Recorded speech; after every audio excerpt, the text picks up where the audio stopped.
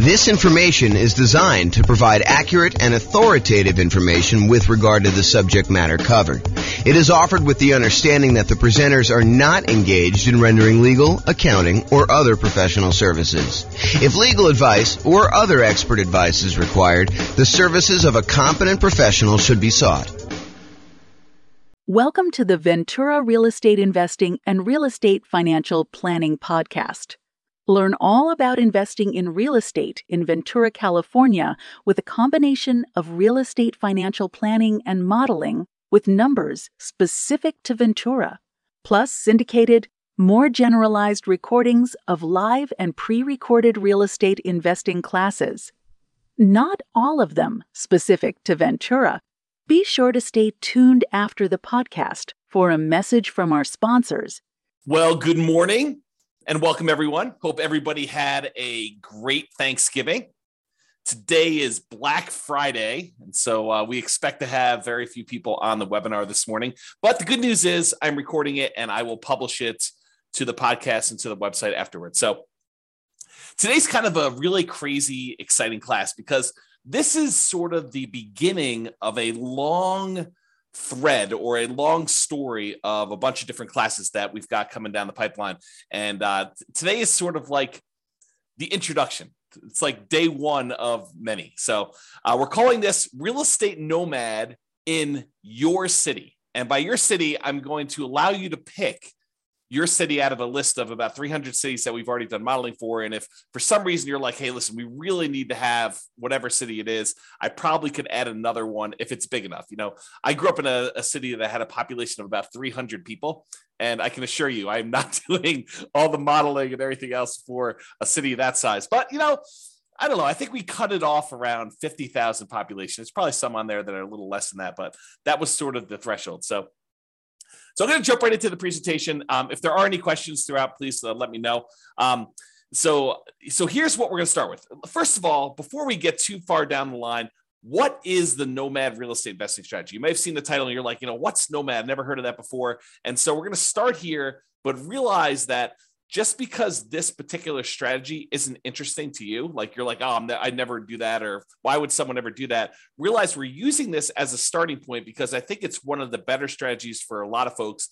And then what we're going to do is we're going to compare this strategy to all the other strategies that you've ever heard of in real estate investing. And I'll show you how they compare. And then you can make an educated decision as to which one you'd rather do based on the actual numbers and the details. So what is the Nomad strategy?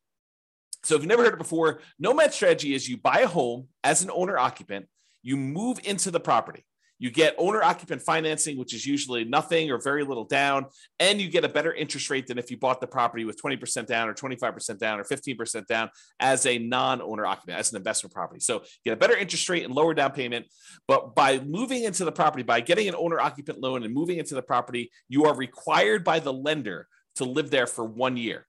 When you go and get your loan, you're going to be required to sign a sheet of paper at closing that says, I agree to live in the property for at least a year. But after the year is up, you can convert the property to a rental. You can decide to keep it and convert that property to a rental property and then move into your next property with, you know, nothing down or 3.5% down or 5% down or 3% down, or if you want to, 10, 15, 20% down, and then live there for another year and then convert the another one to a rental. So the process for Nomad is you buy a home as an owner occupant, you live there for at least a year to comply with the requirements of the lender. Then you buy a new home, move into that one, you convert the previous to a rental, and you repeat this process until you reach the number of rental properties that you desire, whether that's 1 or 5 or 10 or 20, it doesn't matter. It's really up to you as to how many you want to do. Okay. So Nomad in your city. So my favorite part, I like collecting old real estate investing books. I like reading real estate investing strategies. I like reading, books and listening to podcasts and courses on real estate investing. And my very favorite part of all these real estate investing books and courses is when they model how the investing strategy would have performed. So a classic one of this is if you've not read it before, it's probably worth picking up. The strategy is a little bit dated and the numbers are definitely dated, but the book is called Creating Wealth by Robert Allen. And there's a whole section in that book where he lays out his plan for buying. I think the plan, it's been a while since I read it, but I think the plan was to buy 20 rentals and then sell off 10 of them and pay off the first 10. And I was fascinated by just reading that section of the book and the story of how you do it and the math behind it and how it all all worked out and everything like that. However, the problem I had, even when it was written, that was not my market. That was a different real estate market than I was, had different prices, different rents, different taxes, different insurance, different discounts than I thought I could get at the time, different interest rates. So all of the numbers were different. And so I love these parts of these books. The challenge was it never applied to me. And so, especially when I go back and I read old books, I was always fascinated by this idea of modeling things and how would that work today? If, you go buy a book and someone's been doing a strategy for 5 or 10 or 15 or 20 years, and then you decide to buy the book and you're like, oh, man, that strategy doesn't work in today's market because the prices are 3 times what they were, or interest rates are half of what they were. Interest rates are 2 times what they were. It's just not the same. So I was really frustrated with that. I've come up with a solution. The solution is that I will go ahead and do all the modeling for you with the current numbers for your city and the current market interest rates and everything else that's going on. So in this class, I'm going to walk you through the assumptions that we use when doing the modeling for a really basic nomad real estate investing strategy in your city. And I've modeled over 300 different US cities for this presentation. So pick the city that is closest to what your numbers are, and then you can copy that one to whatever the closest thing to your situation is. And if you need to make some slight tweaks to the assumptions to better model your own unique situation, that is what you can do. So you're like, hey, look, James is starting this guy out with $10,000 in savings, or he makes $8,000 a month in income, and I don't have that. I have $4,000 a month $4,000 that I've saved up, and I make $9,000 a month or $4,000 a month, whatever your numbers are. You can change them to see how the assumptions change. So for modeling Nomad in your city, and I'm actively working on these pages. So if you go here and if you're listening to the recording afterward and you're like, hey, that page doesn't look the same. Yeah, I'm working on it. So just realize that the screenshots I'm showing are like of today, but realize that they may change over time. I'm going to put a direct link to each city in the show notes. But for the live version, if you're on the webinar live right now, you can go to realestatefinancialplanner.com/model and pick your city. There are 300 US cities grouped there by state that I've done modeling for. Just pick your city from the list and select the keyword model. It's like a little button with a little orange or a yellow decahedron or something like that, little kind of 3-dimensional shape for what we're doing for modeling. And then select your city, and you can follow along with what I'm doing today. So once you get into your city page, what you're going to want to do is you're going to want to select the link that says Baseline Nomad. There's a whole bunch of other links that I've done modeling for already, but we're not covering those today. Believe me, this one's going to be long enough. The class is going to be long enough. You're going to be like, oh my gosh, there's crazy stuff going on. But go there and click on the link for Baseline Nomad. It's located right beneath where all the podcast episodes are. And if you click on that, you'll see the page that we're primarily going to cover today with all the assumptions. And that's what we're going to focus on. So go ahead and do that if you're kind of on live, or if you're in the recording. If you're listening to this, you want to go back and do it later, you can go do it later. Just go look at the show notes later. You can go link through there. You'll get plenty of stuff from just listening to the audio if you're listening to just the audio. But if you're on live and you want to go check it out, you can. When you go to that page, there'll be 2 different versions of the page, whether you're logged in or whether you're not logged in. You can go create a free account and log in if you want to and see the logged in version. I'm primarily going to focus in on the logged in version, but if you go there and you see the not logged in version, just go ahead and create a free account, and then you'll be able to see the logged in version and do that.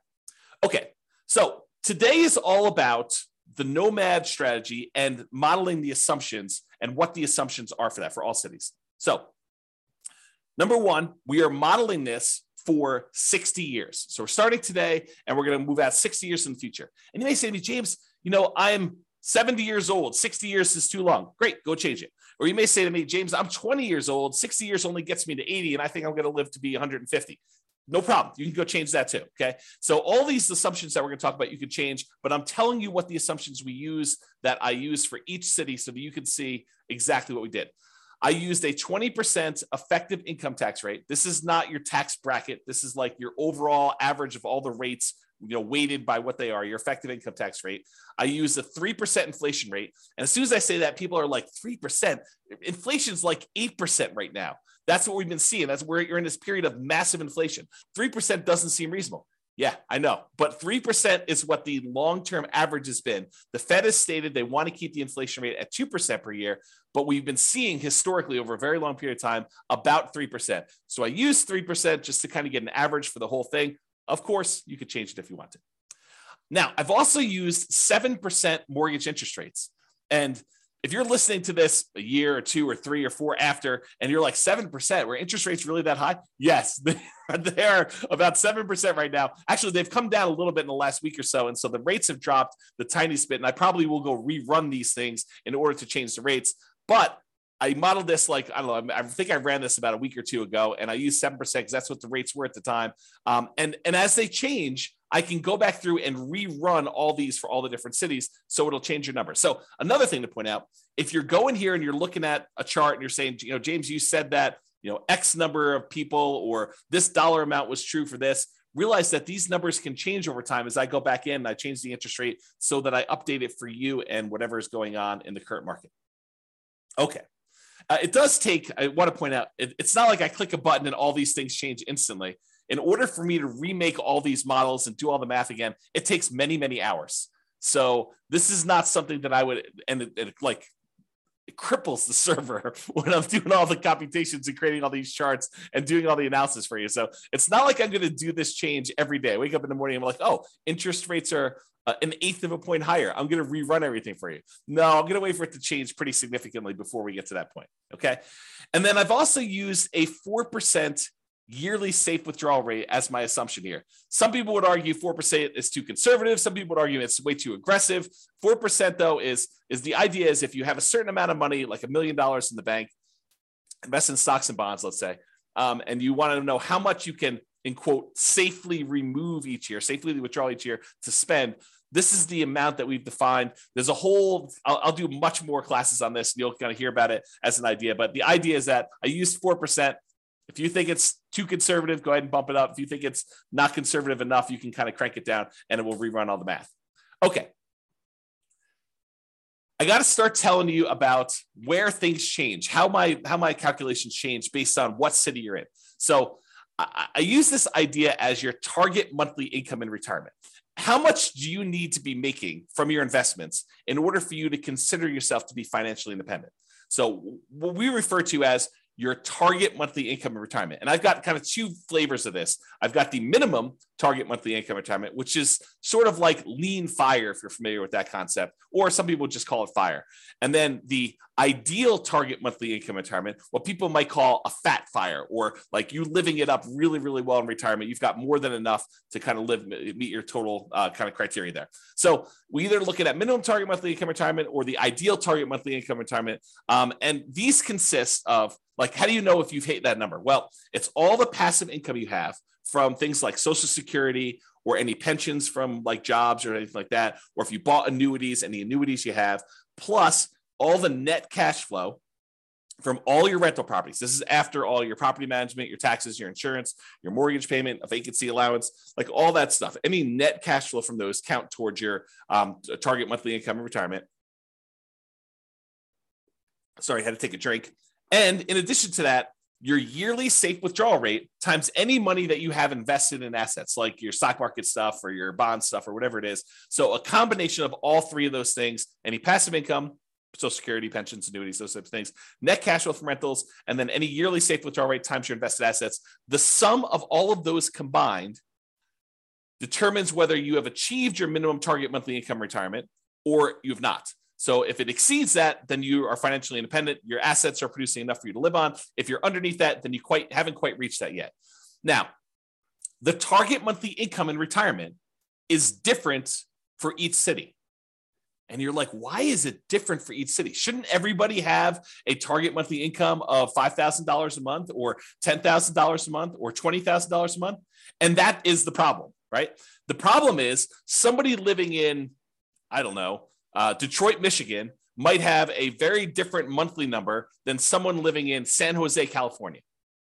Those are 2 very different markets with 2 very different living expenses. And so somebody might have a number that's like $5,000 a month living in one, and someone might have a $10,000 a month living in another or more. Okay. And so I calculate a different one, which means that everybody in each city is working toward a different goal. So you can't just automatically look at and say, oh, it takes them 30 years to be financially independent in one city and 20 years to be financially independent in another city and say, oh, those are sort of equivalent. they're not really equivalent, because one may be like working toward $6,000 a month in financial independence, and the other one may be working toward $12,000 a month. And the property values in one may be very different than the property values in another. So because property prices vary in each of the 300 different cities, and the rents vary in each of the 300 different cities, and the taxes and the insurance, all of these things vary by city, that means that each one is different. And because of that, the income in general, and I'm sure there's lots of exceptions, right? But the income in general would vary for somebody living in those cities. You get paid more for working in California than you do in Detroit, Michigan. As just an example, right? I'm not making any judgment like calls or anything like that. I'm just telling you that they are different. And so because property prices and rents vary, income is going to vary depending on the city. Therefore, we adjust the income that you need, or that we kind of model in that city to be able to buy an owner-occupant property. So what we basically do, I'm not going to get into the crazy math of it, but I basically say, look, the general rule of thumb, and there's lots of exceptions to this, but the general rule of thumb is we'd like to see someone spend about a third of their gross income on housing. So I says, okay, let's figure out what a typical median priced house was in that particular market, and what the payment on that typical median priced house was, based on that city's prices and taxes, insurance, and all that stuff. And then let's multiply that number by 3. And that'll give us a really rough idea of what somebody in that city would need to be earning in order to be able to afford a house in that city.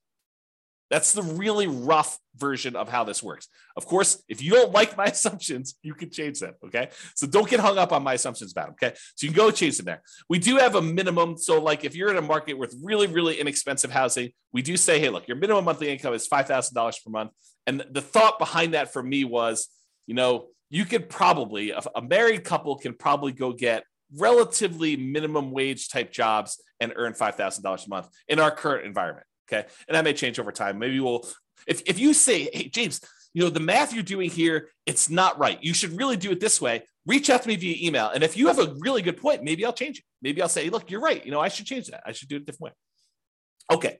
So because the property prices are different, because the income is different, we adjust the income to be whatever that person can afford to buy an owner-occupant property in that city. Therefore, what we set the target for them to be financially independent for is that income. So if you had to earn $6,000 to be financially independent, $6,000 to be able to buy a house in that market, I'm saying, look, your target to be financially independent is to replace that $6,000 a month.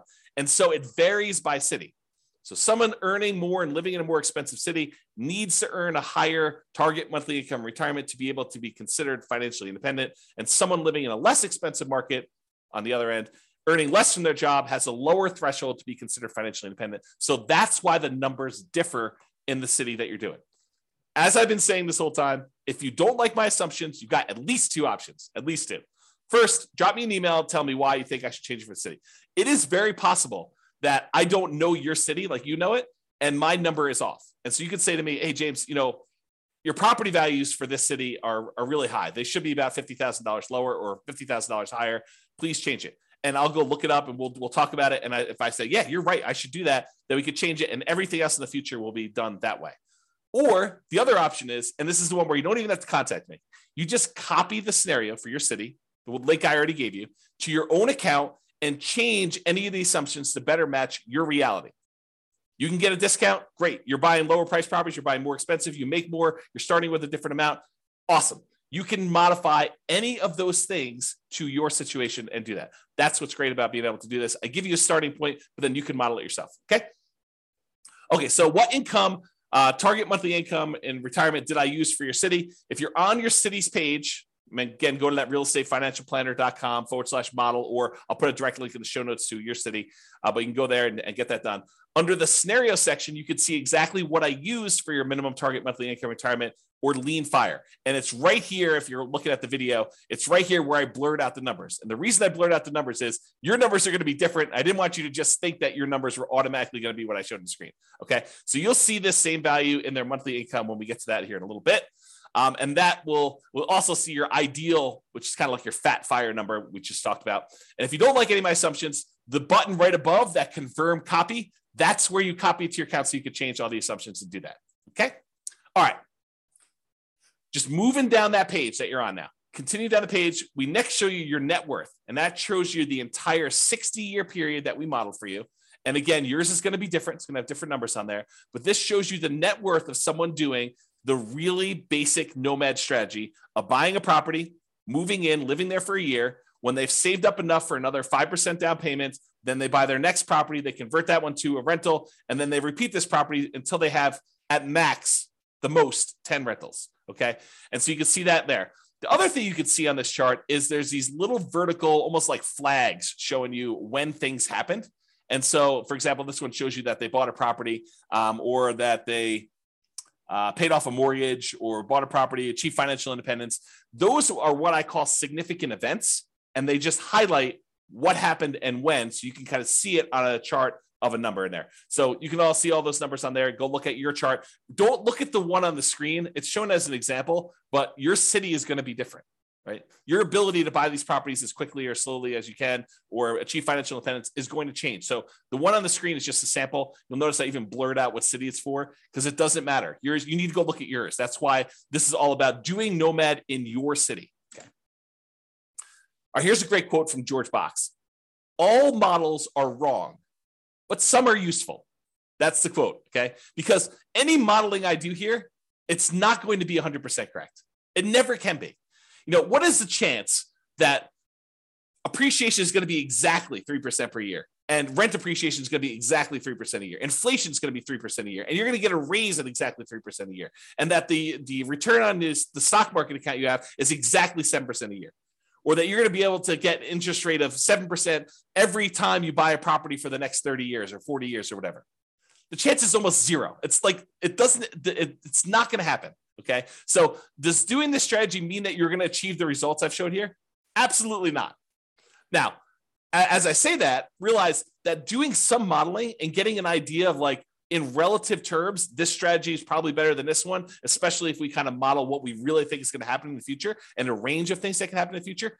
Absolutely helpful, very valuable to do. So this is the idea that all models are wrong, but some are useful. So this is useful. It's probably wrong now. Okay. All right. So continuing on down the page that you're on there, each city starts with 7% of the value of the property in their market in savings. Now, why did I pick 7%? You know, James, you know that I don't have 7% saved up, or you know that I have, 100% of the property value saved up. Why'd you pick 7%? Well, I did it because we have to start somewhere. And I wanted to say they got 5% as a down payment to buy their first property and as an owner occupant and some closing costs. So I said, okay, let's just pick a number. Let's pick 5% of whatever the value of properties are in that particular city and some closing costs in there, maybe a little bit of slush money to kind of add in there, some reserves or something like that. So the idea is that they had 7% starting there. If you have a different number, I feel like I'm a broken record, right? If you have a different number, you can change it. If you're starting with less or more, you could go ahead and change whatever you want there. And for markets where this 7% would be really, really, really low, I said, hey, look, a minimum of $10,000. So if you don't have $10,000, if that calculation would have been less than 10K, I just made it 10K to make it that way. Okay. All right. And to simplify the modeling, we're assuming that you're keeping all of the money in a single, what I call a all-in-one account. And that all-in-one account earns 7% per year. Now, in reality, you know that you're probably going to have a checking account, maybe a savings account, and maybe a brokerage account where you kind of keep a little bit of money in your checking account, some more money in your savings account, and then the majority of your money invested in some type of brokerage account, stocks and bonds and mutual funds and whatever else you're going to do in there, so that you've got kind of these three accounts. But rather than track three different accounts and then say, okay, I'm moving money from one account to another account, I just said, look, we're just going to sort of put them into one bucket, and we're going to call that this all-in-one account, and we're going to say that whole thing earns 7%, because maybe your checking account earns 0 or 0.1, and maybe your savings account now earns, 2%, and maybe your brokerage account earns, 6, 7, 8, 9, 10%, whatever it earns. And I'm saying, look, if we average all those together, it's probably going to be about 7%. So I just said, let's put it all in one account, make things really simple. All the money from all the rentals goes in there. All the down payments for all the properties comes out of there. Any money you've got sitting in there is kind of just earning something. So I said 7% for that. It's in this all in one. That's how it works. Now, this is really important and a really important concept for you to understand, because we're going to get to some stuff here in a minute. Okay. If at any time during the modeling, you run out of money, where that all-in-one account goes to zero, right? Like you have negative cash flow and you're not saving enough from your job to be able to kind of hold the property or something like that. If you run out of money in that all-in-one account, we show that in what we call the default cash account. The default cash account is a magical account that keeps track of how much money you needed to add from outside the system in, okay? So it's our way of saying, look, if you ran the model the way that you set this up, and you don't have enough money to do it because you have negative cash flow, or you had this, some type of drawdown, or whatever happened there, and you ran out of money, this is the account where we track how much money you ran out of and how much you needed to add it. So that's sort of the model. We're going to talk about this here in a little bit, because this is sort of like, if you're in a market where it's really, really hard to make properties cash flow, especially if you're only putting 5% down, you're buying these properties as a Nomad, then you may run out of money. And then we want to keep track of how much money in addition you needed in order to do this. And there's other things we're going to do in future classes. We're not going to do it in this class. I wanted to give you like a baseline and make everyone as close to apples comparison as I can, realizing that every market's different. Every market has different prices, and you got to kind of change some stuff up. So I tried to make it as close to possible as we do this, but realize that they're not all the same. And so when we do variations and we do this different modeling, and you kind of see certain accounts losing money or needing more money or something like that, that's what we're going to get to. And I'll show you some charts here in a little bit. Okay, just moving down the page, it shows you two different charts. Shows you the all-in-one account, which most of the cities are going to show this a similar curve, where you start off with very little money, and as you put down payments down there, the account balance drops. But then eventually you get to the point where you've stopped buying properties, or you have a lot of cash flow, and it's not a money issue anymore, and your account balance continues to grow and kind of continues to grow exponentially up like this. But then some of you are going to have this default cash account where you ran out of money and you needed to add more money to the system. And this one shows you that over, about 20 years or so, you needed to add $25,000 to the system in order to do the model. So you'll be able to see that all in your particular city, okay? All right, continuing on with accounts. So below the chart, it shows the starting assumptions for the account and how much we assume you started for in your city. So it shows you the name of your account. The blurred out thing that I'm showing you that I circled is how much you're starting in your account balance. And again, that's 7% of the property value. That's what we use as a default, with a minimum of 10K. And then what the return is at the start, the 7%. And then we also put in here this kind of like what your asset type is. And the only place this is really used, at least right now, is in when you're doing your asset allocation. When you want to say, James, what percentage of my net worth is in real estate? What percentage of my net worth in stocks? Or what percentage of it is in bonds?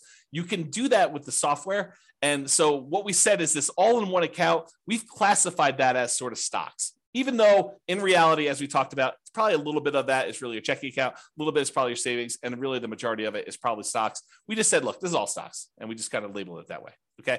And when you go look at your asset allocation table later, it'll look like this, and the reason why I show this is just so you can see that. It shows you what percentage is stocks, what percentage is your bond-like real estate equity, and what percentage is your real estate equity. And I'm going to make a note to include this class in the show notes where I talk about I think I called it asset allocation for real estate investors. I make a note to include that in the show notes in case you want to dive deeper into like asset allocation for real estate investors and stuff like that. Okay, let me get a drink quick. Is this good stuff?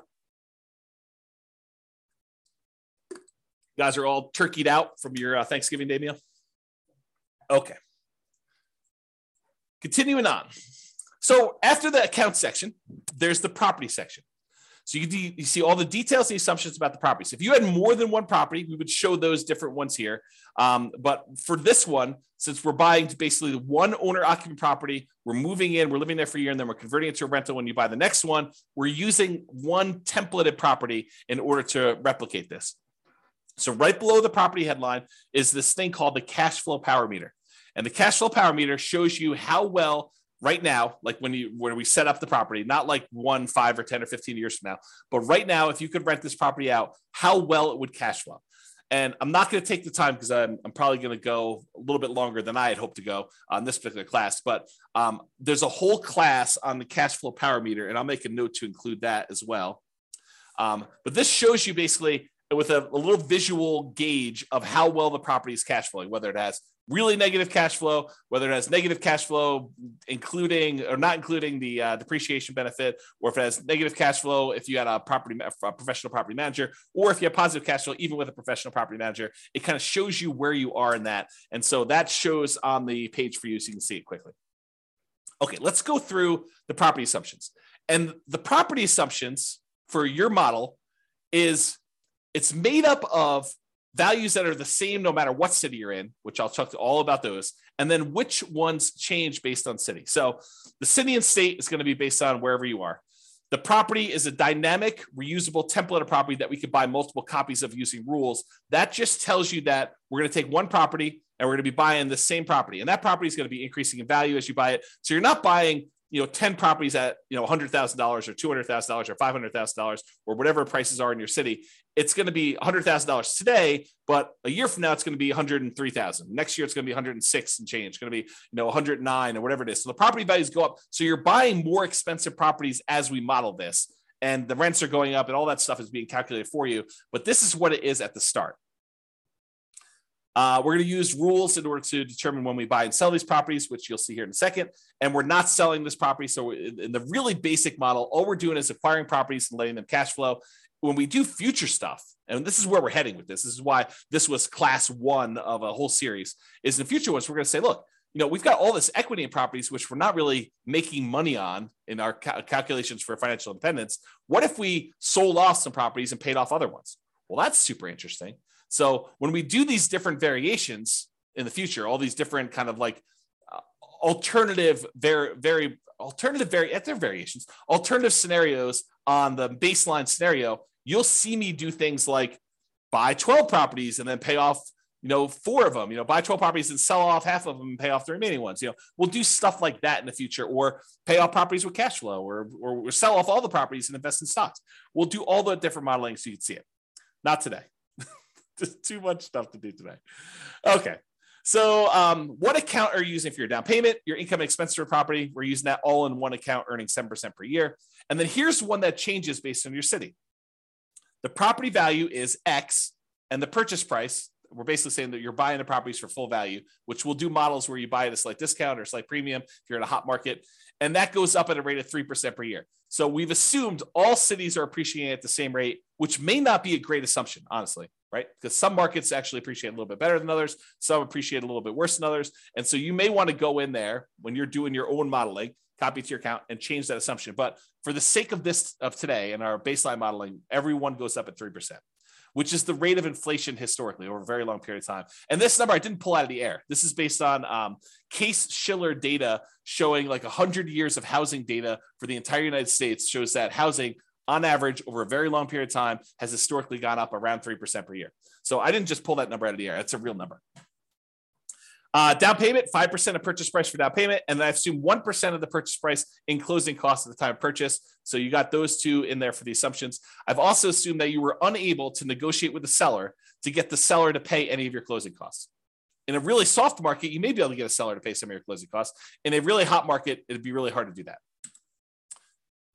Page 2, property assumptions. Okay. 7% is the mortgage interest rate with a term of 360 months. So a 30-year fixed rate, 7% mortgage interest rate. And a week ago, that was probably a really good number, a little bit more than a week ago. But today, it's probably a little bit lower than that, right? It's probably in the high 6s. And so I'll change those. And if you go and you're listening to this recording, it may be different by the time you get there. But it doesn't vary by city. I want to point that out. All the interest rates for all the cities that we're modeling are all the same. Because you put less than 20% down, you have private mortgage insurance, which I'll make a note to put in the private mortgage insurance class in the show notes. So you guys will have access to that in case you want to look at it. So private mortgage insurance at a rate of 0.85% of the initial loan amount until the loan to value drops below 80%, and then it falls off. So we're assuming you're getting a conventional type of loan where the PMI drops off at 80%. Now, this next one does change for your city. X dollars per month in rent, but rent increases at a rate of 3% per year. So your city is going to have whatever rents are for your city. And again, if you're like James, your numbers are off, let me know or change it yourself and you can go do that. But I use rent data from a source. So I actually pulled rent data. This is not me just arbitrarily picking a number. And it's not me saying, hey, I'm using the 1% rule or 2% rule or 1.5% rule or 3% rule or whatever. I'm not using rules of thumb. I'm actually using data. Okay. Next one, 3% of the monthly income is the assumed vacancy rate. I didn't pull vacancy rate data. You could argue that maybe I should have, or you could say, hey, look, if you're doing property management correctly, you're starting at least 60 days in advance of your property going vacant before you find your new tenant. You're requiring notice. You're doing all the things that we normally teach you in the property management class. A 3% vacancy is probably your target anyway. Okay. Ideally, we're trying to do 0%, but in reality, if we're going to stay about 3%, that's pretty good because you have unexpected things come up with tenants, right? So 10% of the monthly income is the assumed maintenance rate. You could argue that's low. You could argue that's high, depending on types of properties you're buying. But it's the same for every city. Changes by city, X% of the value of the property each year is the assumed property taxes rate. So I did go look at what property taxes rates were per city. This honestly is one of the numbers that I'm less sure about. So if you're looking at these numbers, you're like, James, that's really off for our city. Let me know. And I would be much more inclined to change that than some of the other ones, which are based on data I have. I did use this data, but I don't like the source of this data. I guess I'll say it that way. Based on the initial value of X, that's about Y per year in property tax at the start, and it changes as the property changes value. So your taxes will increase as your property value goes up, which is how it works in reality. And then this also changes by city for your property insurance rate. Oh, I was talking about taxes when I was really thinking about insurance. Both of them are the same though. They both vary by city, and I had sources for both of them. And so if you think either the insurance or the taxes are different, let me know. But they do vary and they increase over time with your city stuff. This is a residential property, and 15% of the purchase price is considered the value of the land. So we're assuming you're buying detached single-family homes or townhomes type properties where you have land and only part of the value is actually depreciating. I'm not going to get into all the tax stuff here, but that is the assumption that we use for that. If you want to change that, you can change it in the thing. Then underneath all these, those are the assumptions for properties, by the way. Then underneath all these assumptions are the return quadrants. And I'll put a link in the show notes. I already know to do this for you. I'll put a link in the show notes for the return quadrants and walk you through what all these different ones are. But these are really easy ways for you to see your overall return you're earning on a property. And this is a snapshot for like right now when you go to buy the property. It shows you the amount you're earning in dollars from the 4 different areas: appreciation, cash flow, debt pay down, and the tax benefits. And then it shows you the total. And then it shows you your return on investment, how much you had to invest and what your return on investment was for those 4 areas plus the total. And then I went and I did the one where you include reserves, because if you're doing analysis, you really should be including reserves in your analysis. And so I have a whole class on that. It's called Everything You Learn About Deal Analysis is Wrong. And it's all about the return quadrants where we take into account reserves. I'll put a link to the show notes for that class too, but I'll do more. I'm going to be doing additional classes on these in the future. So if you're like, hey, look, I can't go watch the other one, just pay attention to the future episodes and I'll get to them eventually. There's so much to do, so much to do, and a limited amount of time to do it. So I'll get to all those, but that's what's going on. So this will show you all the return numbers for that city, for that property. And it gives you an idea, and with that financing. So it gives you a quick glance at how these properties are performing and what they look like. So go look at that on your particular city and you'll see it. Okay.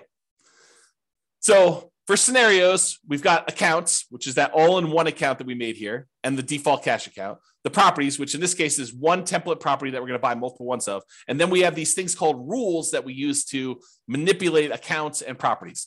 And so here are the rules. The first rule is you buy a property when the account has a down payment, and it will show you a chart showing you when you bought properties based on this. And you can ignore this one on your screen. Go look at the one on your city to see exactly when you're buying properties on this. But it shows you how many properties you bought each month that you bought a property. Okay, so the rule runs, this particular rule, buy a property when the account is down payment. And I did a class, must have been just before Thanksgiving, where I did a class and I went through each of the rules. So go watch that on the website. It's up now. So just go to Real Estate Financial Planner or go listen to the podcast episode of that one. And I walk you through all these different rules and when to use them. But this rule is the rule for buy a property when the account has a down payment. It runs for the entire scenario. So it's running for that whole 720 years, but it stops when you buy 10 properties. So realize that it's still running, but you're just not doing anything productive with it. So the rule will buy another copy of that template property, the one that is the Nomad property for whatever city you're in, whenever the all-in-one account earning 7%, has enough for a down payment and closing costs, plus at least 6 months of reserves for all the properties owned. So we're saying, look, once you get to the point where you have another 5% down payment, plus some closing costs, plus 6 months of reserves on all the other properties that we currently own, then go ahead and buy another property, buy another copy of this property. And it's buying one that is, more expensive because as time goes on and rents have gone up a little bit. Okay. It also checks your debt to income ratio to make sure that you're below 45%. So it verifies that you have 45% debt to income when you buy that property, and it checks that for you to do that. And then it will only buy 10 properties maximum. If you sell any, by the way, we don't in this model, but if you do sell any, then realize it will try to replace them. So if you're buying a property and selling properties and doing that stuff, this rule, if you keep it running, will try to replace the properties that you sold. The next rule is paycheck and personal expenses. So this is a chart. Yours will be very similar, where it's showing you the red line is what your paychecks are, and then your personal expenses, including real estate, is shown in this orange. And so I'll have to do a whole nother class just explaining what's going on in this chart, because there's a lot of really cool stuff happening here. But this is shows you what it is for there. And then here are the assumptions for this rule.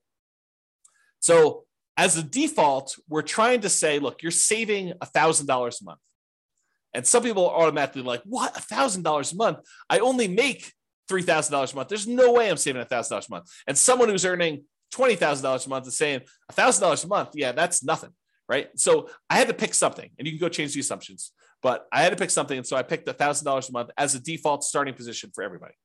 So this rule runs for the entire scenario. You're depositing both your paycheck and you're pulling your expenses out of that same all-in-one account.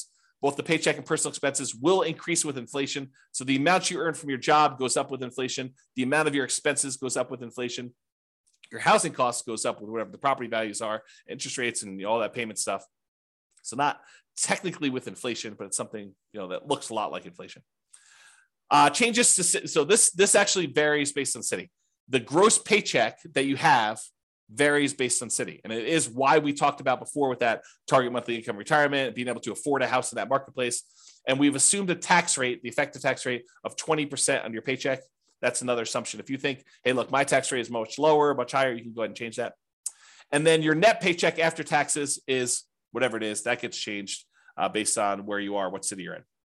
And then whether or not this paycheck continues after you achieve financial independence, in this case, it gets removed. So the idea basically is once you get enough assets where you have enough income coming in from your assets that you no longer need to work, then stop working.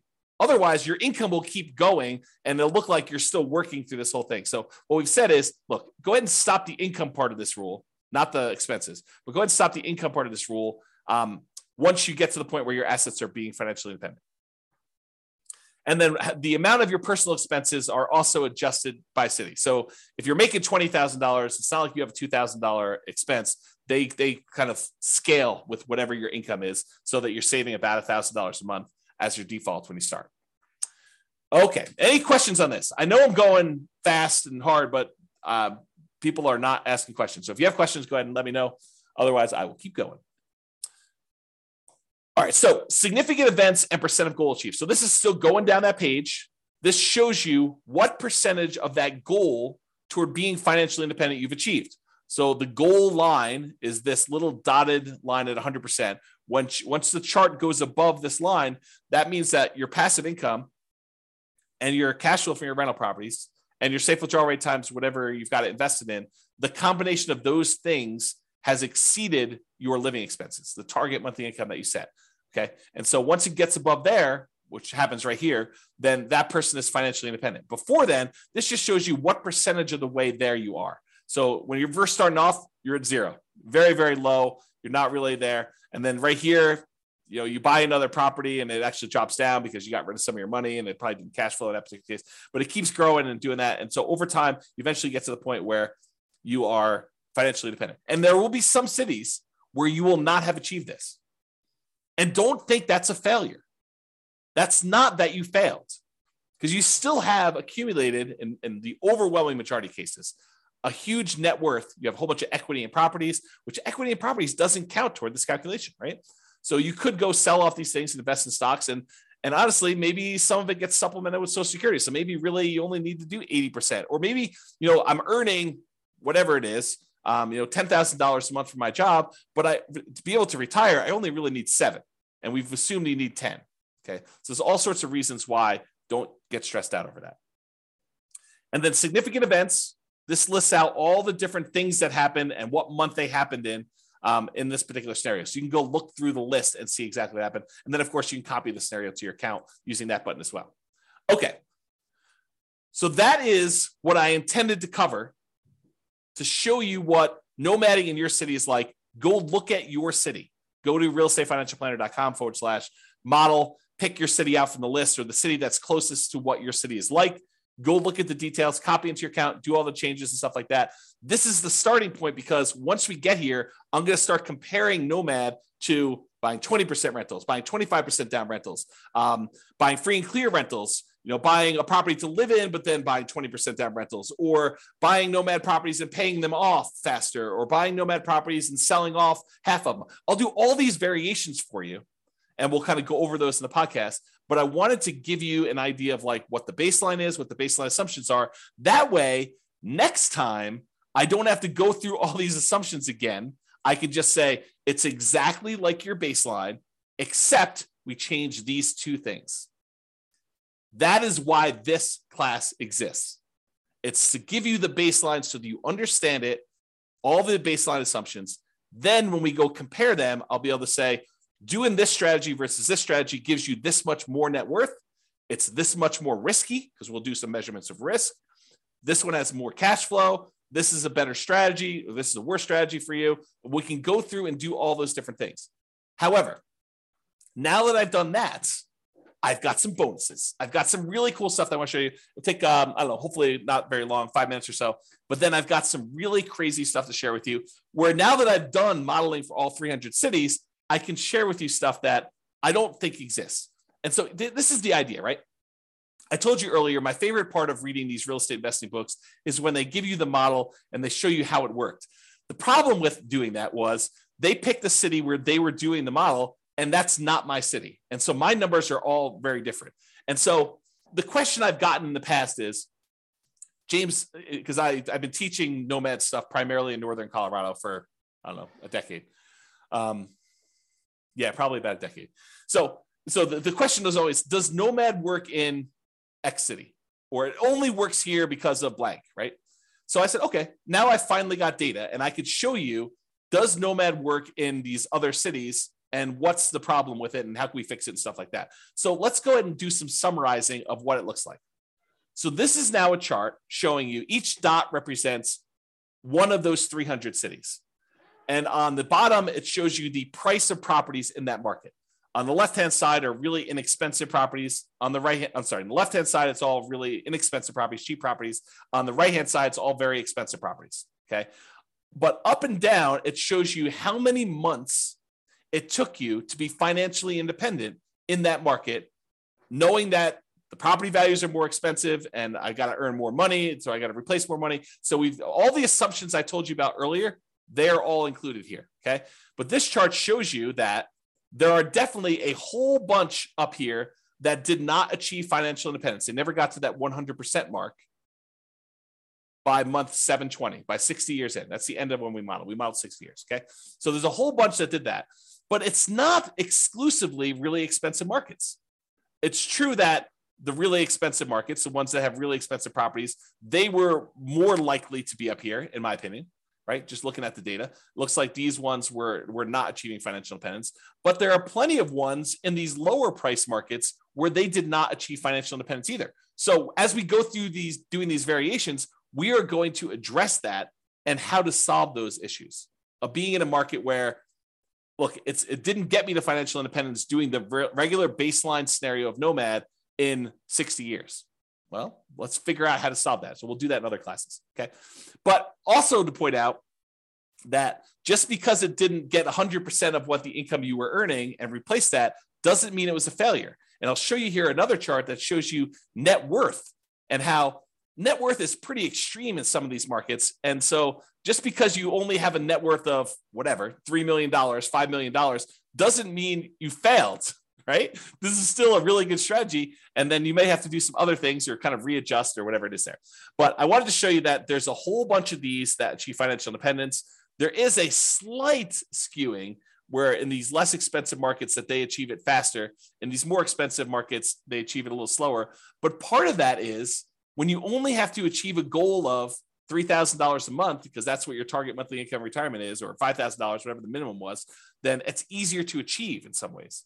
So because the prices of houses gets more expensive, it means you need to achieve a higher level of standard of living in order to be financially independent. So I just wanted to show you this kind of summary chart showing you how Nomad has performed in all these different markets. And then if you want to drill in, go look at your city, because that's what we did. So each one of these dots is one of those cities that we got to put up there. Okay, so that's there.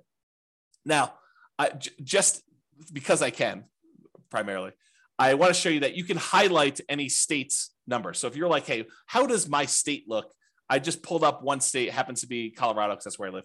But you can go look at where the different cities for Colorado are. They're the blue dots. They're highlighted. All the gray dots are still there, and you can see those, but you can kind of get a feel for a particular state. And if you go to the model page and you click on one of the state titles, it'll take you to this chart.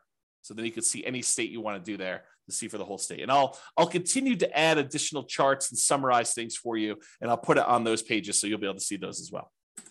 Okay, so that was price of property versus how long it took you to be financially independent in that city. Now what I'm going to show you is the price of property and what percentage of 100% of being financially independent they achieved. Because this one was, hey, look, this is the number of months. This is how fast it was. Now I'm showing you, at what point, what percentage of being financially independent are you? So are you 70% of the way to $10,000 a month? Are you at $7,000 a month, in other words? And so this one shows you the same type of data, price of properties, really cheap stuff on the left, really expensive stuff on the right, and then what percentage of it you were at the end of our modeling at 60 years. Because there's a whole bunch where they achieved their goal, which I'm ignoring. Anything over 100%, I just said, look, you achieved your goal. I'm not going to look at that percentage. These are all the ones that didn't quite achieve it. And a whole bunch of them were a significant way there.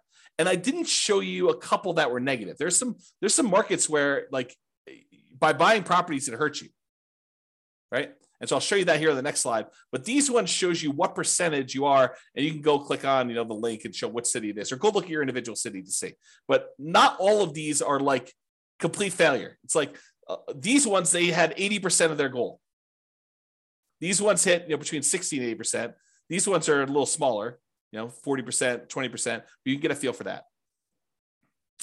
And then these are the ones I showed that were negative. So there's a handful of ones where it actually was negative towards your goal. You had negative cash flow on your property still, even at year 60. So there's 1, 2, 3, 4, 5, probably 5 out of 300 or so were really bad markets. And those markets we'll have to do stuff about. And I will give you a hint. I think most of those are in California. Not judging, just saying very expensive market. All right, so this is the chart where I'm showing you, same idea, net worth though, on this axis. So this one shows you that there's really cheap houses, really expensive houses, and this is the net worth. Now, I want to point out to you, there are some of these where you end up with almost $1 billion at the end of 60 years. $1 billion. They're outliers. There's, a couple over 500,000. I'm sorry, 500 million, not 500,000. So it's really hard to see what's going on down here. So because of that, I'm going to ignore all the ones above 100 million. Okay. So this is the chart showing you all the different cities, what price houses are in those markets, and then what their net worth was, including all the stuff in their accounts, so the stock market account that they've got, and then all the equity they have in their properties. Those two combined are calculated for net worth, and it shows you what their net worth were. So even if you had a scenario where you didn't quite reach your goal of having passive income enough to be financially independent, but you had a net worth of $20 million, is that enough? I think for most people, that's enough, right? And if it's not enough for you, then go look at your city and make adjustments. But, a lot of the times we look at this thing, we say, oh, they failed. They didn't achieve 100% of their financial independence goal. But really, they've got $14 million worth of real estate.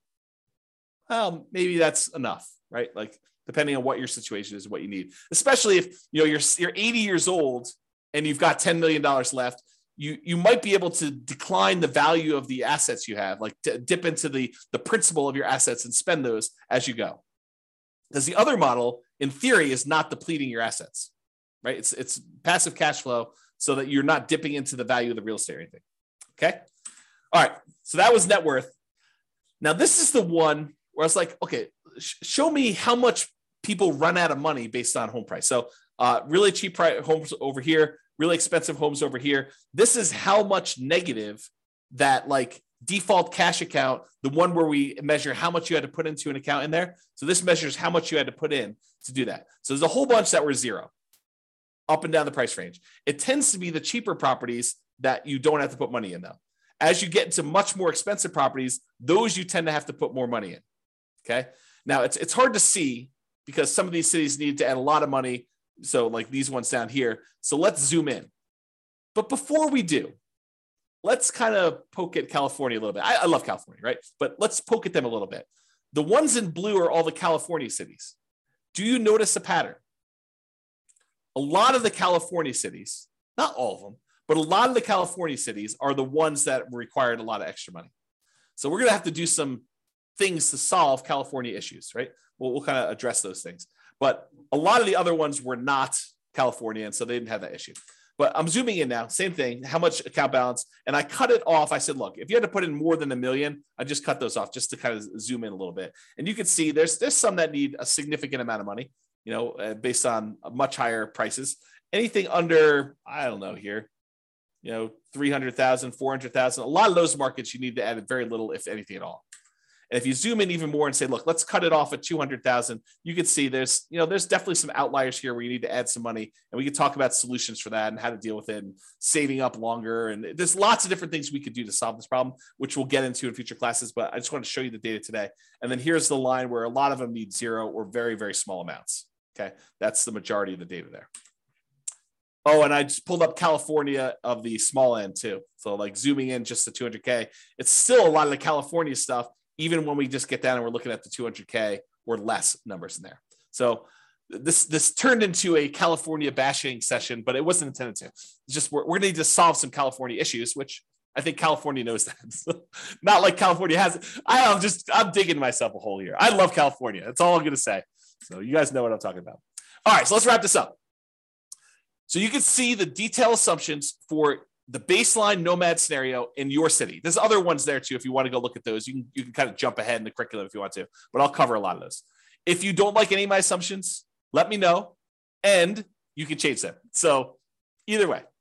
And as I said, this is just the beginning. Okay. We've already started modeling variations on this, and I plan to add dozens of additional ones to compare how making changes to this baseline plan or trying a completely different strategy will perform in your city with your city's numbers and your specific situation. So stay tuned for those future classes. In the meantime, feel free to explore the stuff, realestatefinancialplanner.com/model for your city. And that's what we'll do. That's all I've got, folks. Any questions, any concerns? I know I went fast. Anything coming up? Okay. Well, if I got nothing, I'm going to get off because I'm going to go grab myself breakfast. This is the day after Thanksgiving, and I'm going to enjoy a leisurely breakfast this morning. But I want to make sure I got this out for you guys. So hopefully that was good. Thank you all for coming. I appreciate it. Thanks for listening on the recording. I will talk to you all soon. Bye-bye for now. With home prices up, mortgage interest rates up, and rents up, but not quite enough to counteract the higher prices and interest rates, cash flow on rental properties in Ventura is harder than ever. Book a call with the Real Estate Financial Planner to apply our proprietary 88 strategies to improve cash flow on your rentals. See the show notes for a link to schedule your call and improve your cash flow today. If you're a real estate agent, lender, or professional in Ventura that wants to help our real estate investor listeners, consider reaching out to learn about collaboration opportunities with this podcast. We'd love to add more value to our listeners by having you assist our investors buy, sell, and finance their real estate investments. See the show notes to schedule a call to discuss collaboration opportunities